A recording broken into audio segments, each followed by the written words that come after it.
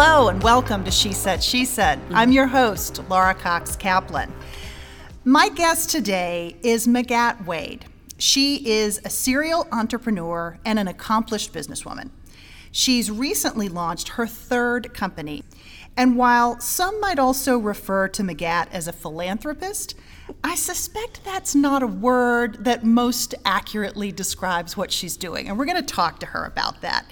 She is incredibly impressive, but one of the things that's particularly interesting about Magatte is her view on poverty and her passion for creating market-based social impact solutions.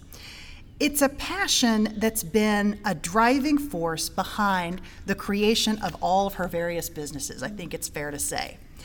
Magatte actually is joining us on location in Chicago. We are here at the Policy Circle's annual summit, where we're talking about women's leadership, collaboration, impact, and inspiration.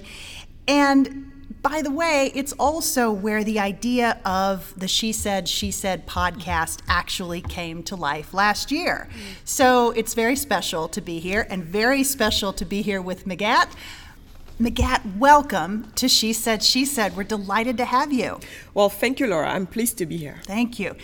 So let's start with your views on poverty. And they're a little unorthodox in terms of the way in which we've thought about poverty, and poverty in particular as it relates to your home country. So talk to me about your views and your philosophy. Right. So oftentimes when people think of poverty, they're often stuck at the symptoms level of poverty. What do I mean by that? When I look at most of the efforts that people have when it comes to poverty, I see people trying to bring us clean water. I see people trying to bring us shoes. I see people trying to bring us food. I see people trying to bring us clothes. So now go back and think about it. Why is it that somebody doesn't have access to clean water? It's usually because they're poor. If they don't have access to healthy foods, like nutritious foods, or at least some basic elements of food, it's usually because they're too poor to buy that food. So you're going back to this notion of poverty. Oftentimes women in the developing world who are dying giving birth or trying on their way to giving birth, usually these are the women that are too poor to have access to a normal hospital or to a normal clinic. We're talking about little health centers in some rural areas in Africa where there is no basic health access. So we're going back to this one word, poverty. And then I started looking around and asking people, what do you think poverty is, really? And oftentimes people stop and they look at me and I can tell they've never really thought about what does poverty mean, and most importantly, what causes poverty, right? I have people then telling me, it's because people lack education, or they're not well educated enough, or they're not healthy enough. Okay, that's definitely not a good thing, but that's really not the root of poverty. I have seen countless people starting out with no education whatsoever. How many self-made men and women do we have in a country like America and all over the world? People who may not have had any education before, and they still have made it. So I don't buy this whole thing about education. A lack of education means poverty. Is it good and better for a person to be educated? Absolutely. But does that stand in the way of someone being able to make it for themselves or not? Not necessarily. Mm-hmm. So in my mind, you're poor because you have no money, at least not enough money to cater to your basic needs. And if you don't have any money, you have no money because you have no income. What is a source of income for most of us? It's a job, isn't it? So where do jobs come from? Jobs come from businesses, mostly small and medium-sized enterprises. And this is across the board. All countries that have made it have a strong middle-class size in their population, and that usually comes from the small and medium-sized enterprises. Now, if what you need for people to no longer be poor are these small and medium-sized enterprises who collectively create the gazillions of jobs that we need, then I think it's important that we look at the business climate. So then when you look there, what have we found? I look at two indexes that basically try to focus on the ease of doing business. One of them is a Doing Business Index ranking of the World Bank, and another one is the Fraser Institute's Economic Freedom Index. So when you look there, it's fascinating what you see.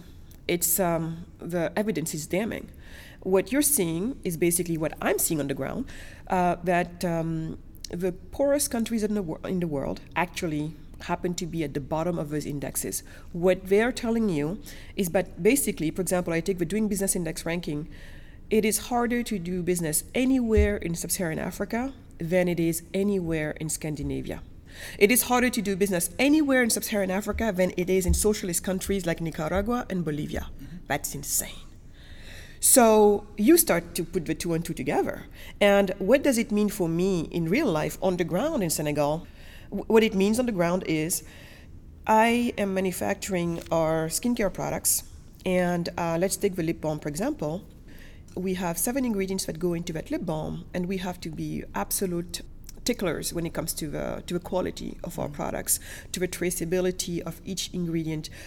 Everything has to be tested as it should be because, we make sure that our clients are well taken care of and that we put the best product out there. And my customer base is the United States, one of the most, elite and sophisticated customer base there is. So you don't just fool around. And even without that, I would just not be proud of myself if I didn't put a good product out there. Sure. So we have our standards, and our standards are much more draconian. Do you say draconian? Draconian? Uh-huh. Yeah. So our standards are much more draconian than normal because we always like to put ourselves up to the highest standards. Yeah. And so when you look at that, you realize that only 2 ingredients that go into this product I can find in my country at the level and at the standards that I need. So it means that everything else I gotta import, and it's okay. We live in a global world. Trade goes all directions. That's great. Now, for those ingredients that I have to bring in, three quarters of them are taxed at a 45% tariffs when they get in. Wow. 45%.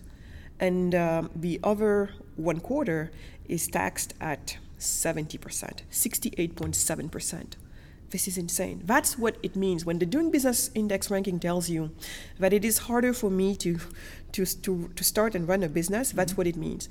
Another example of what it means is in Senegal, it can easily take you up to a year of somebody's time, as well as up to a year of somebody's salary to start a legal business. We're talking about registering a legal business. And this is despite what the government tells you that they have a one-stop shop and everything is supposedly so easy. Right. Compare that to the United States, where from the comfort of any desk, of any computer, I can start an LLC within 10-15 minutes, depending on how fast you type.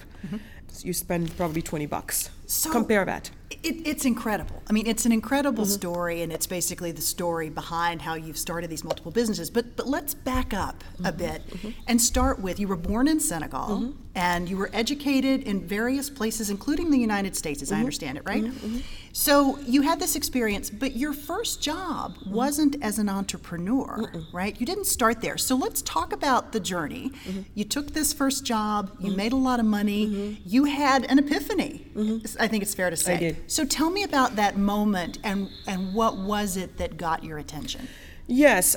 So basically, I was born in Senegal, west coast of Africa, and then quickly my family moved us to Germany, and then after Germany we moved to France. So I was primarily educated in France, and then after business school in France, I decided that France was going to be too small for my ambition. So I got out. I'm like, I could go anywhere in the world that I wanted to go to, so I started thinking about a few places. But really, America, the United States of America, had my full attention because it was this place that I grew up with, with Hollywood helping a lot. Hollywood and all the consumer brands, that we in Europe love, whether it's Levi's, all of those different brands.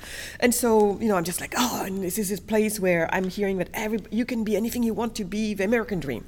So I packed up my bags and I went I came to America, spent almost a year, my first year in Columbus, Indiana. I learned a lot, and I'm very glad actually that I got that opportunity to be in the Midwest and to learn about real deep America. And then I moved to California, to San Francisco. And then so there I started out as a headhunter in finance. So I started working for companies like Netflix, like Google, way before any of them became a household name brand. So I was in Silicon Valley doing really, really well for myself. I never forget, we had just bought our house in one of the most expensive zip codes in the country.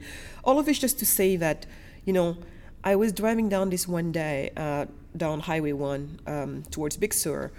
I started feeling I was feeling a very warm feeling of accomplishment. I was driving down, the sun hitting my face, and it was really, really nice because you're just like, I worked hard for this, and this is a great place, and you're very grateful for everybody and everything that got you there, thankful for God and all of that stuff.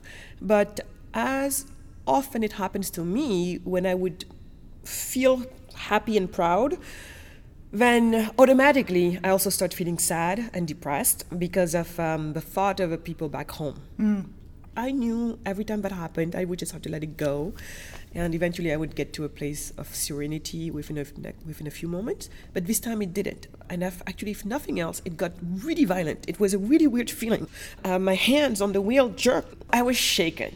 And I stopped the cars at the first opportunity I had on the side road, and I got out. That's when I decided, I said, I just can't take this anymore. I really could no longer reconcile the life of abundance that I had in the US. Yes, I worked really hard for it, and then a lot of people helped me get there.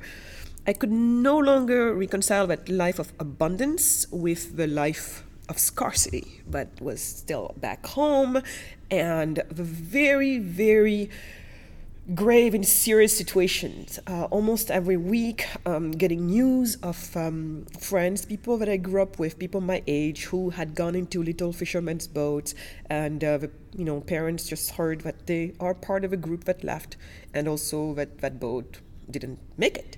Those were my tragedies. Those were my demons for many, many years. And that day, finally, I think something in me just refused to sit and try to let the feeling pass.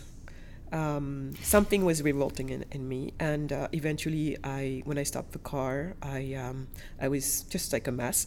But I made this pledge with God, and I said, "Listen, God, I think I'm good now. I'm ready. But from now on, I pledge that every single breath that I will take will be towards the betterment of the country, my people, the continent.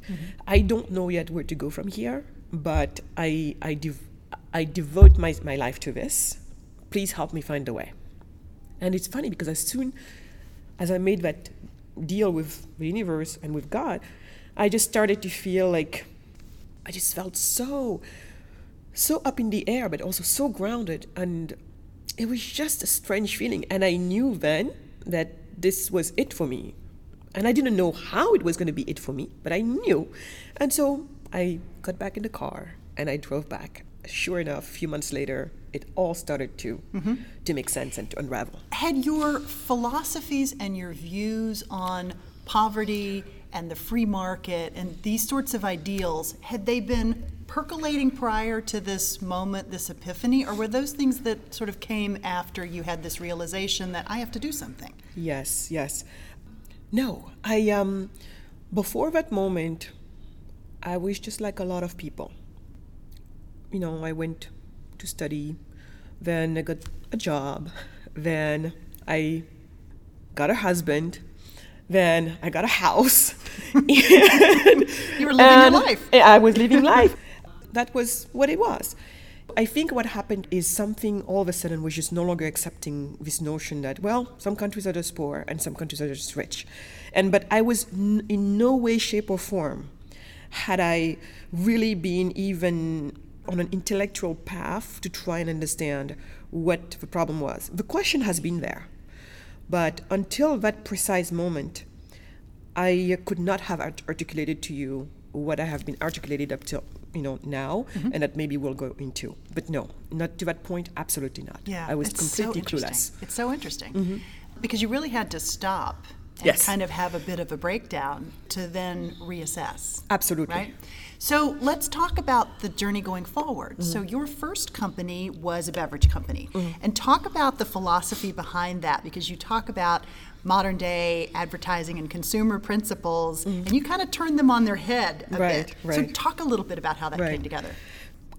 You know, remember when I told you that I had that breakdown? Then a few months later, basically, I got married. Emmanuel and I, we then went to Senegal together for me to show him, you know, this place that I came from. And he was so excited and interested about this one particular drink because I've been talking about it forever. It's the hibiscus drink. We call it bisap. Bisap is juice of hospitality. It's the beverage of, we call it teranga. Teranga means hospitality. That is what us people of Senegal are known for around the world. Teranga. And so if you say Senegal, if you say Senegalese people will answer to you right away, hospitality. That's what we're known for. We're a Sufi nation, and Sufis are known for their attachment and their devotion to love, peace, and tolerance. So I took him back there, and just to realize that this drink that I grew up with, that for me represents who we are, culturally speaking, was no longer so readily available, because people in Africa, it's less that way now than when we got started, because actually we contributed to the change. But back then, if you were anybody, or if you want to show your status, you show it by consuming Western brands. So Fanta, Pepsi, products like that. Absolutely not indigenous beverages.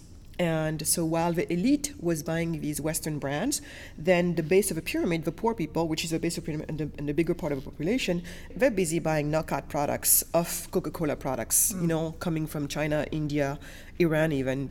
So, and in the between, our indigenous beverages are being squeezed out. So this one day, I could finally not take it anymore. We got this one tray that came over, and I looked at it, and I just got ill with disappointment in myself, in our own people. You look at this tray. For me, this tray represents the world stage. And the beverages on it represent world cultures that are the respected ones. That's why they're there, because that's the one that people want. And the reason why we want them is because they've made themselves so desirable, so aspiring. That's why they're there. I see America represented. I see, you know, even France represented. I don't see us represented anywhere. So what does this mean? And so when people think of brands, they don't really understand the relationships between brands and respected cultures around the world. And so, you see, when something really intrigues me, I like to go deep and I like to go find out what's going on. So right there, that's just the vision that I had, that, you know, this is the world stage, the brands on it are, you know, representing the cultures. And so there I went and I looked at the listing, because there is a list for everything almost, you'll find, and I was interested in finding out about the top 1,000 brands in the world. What I found was exactly in line with my intuition. When you look at the top 1,000 brands in the world, none of them, out of the first 100, you don't see anything that's African. The only one in that whole list was South African Airways, which is, in my mind, hardly an African brand, because it was an African brand started in South Africa under apartheid. Right. So for me, this is not an African brand. Right. But that's it. That's all you saw. Who were the top brands? America owns the top of that list, followed by some European countries like France and Italy and Germany. So basically, Germany and all of that were there because of cars, Mercedes, Volkswagen, you know, companies like that. America, I mean, it was all over. It was very interesting. And look at the brands that are the most respected in the world. And the fact that we didn't have any African brands in there, it tells you a lot as well. Yeah. So then I'm like, you know what? Between the fact that I have my culture, not only is my culture dying on one end because people don't value what we have enough, and the fact also that my people are dying trying to get into boats and going to Europe to find jobs, then I quickly put two and two together. Hey, I'm going to start consumer brands that have embedded in their DNA the very best of my culture, so that as people drink these things, at first it was a beverage company, then we moved on to cosmetics, right. As they drink this beverage, or later as they put these lotions on them, as they put this lip balm on them and all of that, I am getting a chance to really have a very intimate relationship with each of these customers, with each of these people. And there is nothing more intimate than, when you're taking my lotion and putting it on your skin. There's nothing more intimate than that. That actually even nixes what you may see from the media, however biased or whatever the world is. This is your truth, right? Mm-hmm. And I think that's what brands have done. So that's what I decided to do. I decided that that's all I was going to do, build these consumer brands that have embedded in them the very best of my African culture and try and manufacture them back home and then sell them to the US, to the cultural creative demographic of the United States that we know has a soft spot for everything made in Africa, and also really would like to see us thrive and succeed. Mm-hmm. It's just a match made in heaven. That's what I decided to do. So you've just created your third mm-hmm. in a series of companies. Mm-hmm. The latest, and you've mentioned this a couple of times, is mm-hmm. called Skin is Skin. Mm-hmm. It's amazing lip balm. We have it mm-hmm. here on the podcast. I mentioned to Magatte, I bought these cute little packets these little purses that they come in for my kids for school, for mm-hmm. their backpacks. It's fantastic. But in addition to the product, so you have the product, but then you also did something really interesting as it relates to Skin is Skin that's different from the other two companies in that you've also created a platform to deal with yet another issue that you were horrified by. Right. Talk a little bit about what that is. Right. You see, I feel like by now, we are at the point where every single product that we are using should also serve a bigger purpose than its basic purpose. So lip balm, yes, take care of my lips, make sure everything is good there, but can I use the fact that I'm also using lip balm to do something else? So Skin is Skin actually came to life in my mind, in concept, in July of 2016. That is when we had those 3 videos that almost came back to back of the black people being shot by the police.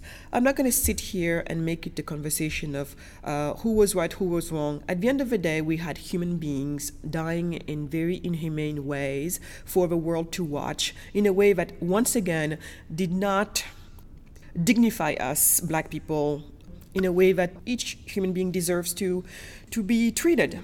Besides my husband's death, it was probably one of the saddest moments of my life. It was also one of the scariest moments of my life in terms of how, not only what was happening around me, but also how I was seeing the community being torn, not only within my own community of black people, but also from black people to other communities and back and forth. You see, I happen to believe in inclusion. While all of that was happening, I kind of became obsessed with Black Twitter and following self-proclaimed reporters. They were in the crowd when these riots were happening and kind of showing us visuals and things that maybe the mainstream media was not showing. And I just could feel the anger growing in me. And this feeling that I don't think I've ever felt that feeling. With all of my passion, I'm just a passionate person, but I think I'm also such a radical optimist that this feeling normally is not part of my repertoire, and it's a feeling, I think the only way I could identify this is hate. I've never known this feeling before, and it was really scary, and it was such a dark force. But the only reason why I did not let it was not able to take me completely down underwater is because I was the whole time hanging on to this very simple truth that I just knew was the truth of truths, and it is this simple fact that at the end of the day, skin is skin, and we gotta go beyond. I'm not asking you, and I don't want you, to not see my black skin in order to see me, because my black skin is part of me. So it's not about colorblindness, but it's about, yes, I am black, and I'm all of those other things that you won't know if you don't try to know me beyond my skin color. Mm-hmm. Eventually, at some point, it became clear that I wanted to do something about that. So I know. So had the company already launched at this? No, back then I was at my company number 2 doing skincare, Tiosan, and this company, retailed at Nordstrom, places like that. But then we were so I was in skincare, building my this thing and all that stuff. But then when July happened, I've already been thinking about discrimination. My second company, we have already started sponsoring organizations that were working on discrimination, because that's already how interested I was in the whole topic. And then those videos started to happen. I was like, oh my God, I'm so obsessed by this. I want to see what can we do about this. And it just completely took over. I knew I wanted to do something about it. I wanted to fight discrimination. So when I started doing that research, I started spending time with brain scientists, behavioral scientists, psychologists, bias experts, that type of people, all the way to and I entered also in the world of VR, trying to understand VR more, virtual reality, as it relates to empathy. One thing that I started to learn very quickly from this juxtaposition of experts and scientists is we all have biases. If you got a brain, you've got biases, it's baked in. Oh, okay, that's interesting. So I was already very happy about the fact that it's something that we all have. Because I would have been really crushed if I heard that, oh, well, some people are good, some people are bad. No, I don't believe in that. I think so far my experience of human beings is that we're pretty consistent in terms of there's good in all parts and there's bad in all parts, right? So it was good that too made it. I'm like, okay, this is interesting. So what we found is that right around age 3, 2 things start to happen. Number one is you as a little being, in order to survive, you're going to have to start to develop the ability to make sense of a world. If you cannot make sense of a world, you will not survive in the world. It's evolutionary biology 101. So what the little being does is you're starting now to make sense of a world, and the way you do that is by making associations. And because you have this little being, it's not subtle at all. It's very gross versus subtle. So it's starting to make all of these associations. And they're beginning to read faces. Very rough. They're reading faces, and they're getting all of this information from, their friends from the playground, the Disney movies that we're watching, the books that were being read at night, to put us to bed. Information is coming from everywhere, and most of it is biased anyway because it came from our biased society. But they're not seeing color. They're making, right? No. Associations. They're going to start to make it. Yeah. Exactly. It's with time. Right around age 3, that's when usually starts. Mm-hmm. So that's why I tell parents today that's why young people are our hope. So around that time, that's what happens. They're starting to make associations. They're starting to make sense of a world. So soon they're going to start to be like, it's not that they don't see color. It's more that they see color and they're like, and so what, right? See, kids are much better than us from that standpoint. Right, but it's funny because my own children, both of them, I have a boy and a girl, and when they were about that age, if you ask them to describe a playmate, and it might be a playmate of a different race, the last thing they would say was the color of their skin. They would describe all sorts of other things. They might describe what color the dress was, or they might describe the color of their hair, the color of their eyes. Yeah. But they wouldn't, it would be sort of the last thing that they would mention, if they mentioned it at all. Because to them, because they have... It wasn't relevant. Exactly. When you don't have, because if you're going to say, because it was not relevant to what mattered to them. You see, it's not that they don't see who is black and who is white, but it's just like, and so what does it matter to the part that I'm interested in right now? Right? So, and that's the ability we lose later because we get so many stereotypes, like superposing each other that eventually it seems like even the skin color becomes part of what's supposedly part of a relevant information. So that's in a way what happens. So at the same time, the brain is designed for one thing and one thing only is efficiency. And the way it does efficiency is through automation. It automates as much as possible. So oftentimes when you don't switch your mind on, you're automatically on autopilot. And when you're on autopilot, that's when basically all of your implicit biases, all of these stereotypes that you collected along the way, basically they're just in the back of your head, and they're actually the boss. Because consciously speaking, you are very well telling me, Magatte, of course, there is no world in which you and I could be not equal simply because of a difference in skin color. You say that, and I say that. I say that to you as a black woman towards a white woman. You say that to me as a white woman towards me, the black woman. And that's what we believe consciously.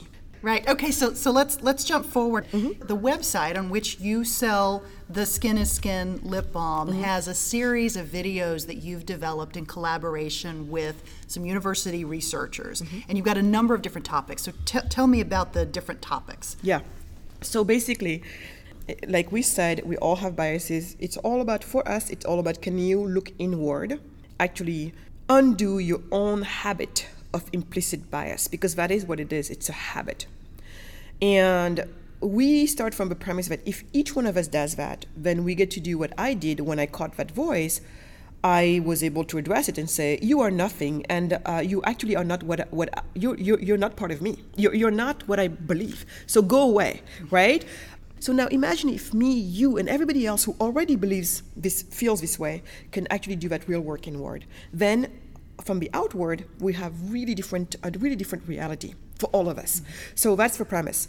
But for that to happen, we have to make it okay for people to be like, yes, my name is Magatte, and my name is Laura, and yes, I've got these biases, because it's true, if you've got a brain, you've got a bias, but now the time has come for us as a species to transcend this, and yes, I have a bias. When you say that, none of us should be making fun of you. None of us should be calling you sexist, racist, whatever it is that it seems like your stereotype is talking about.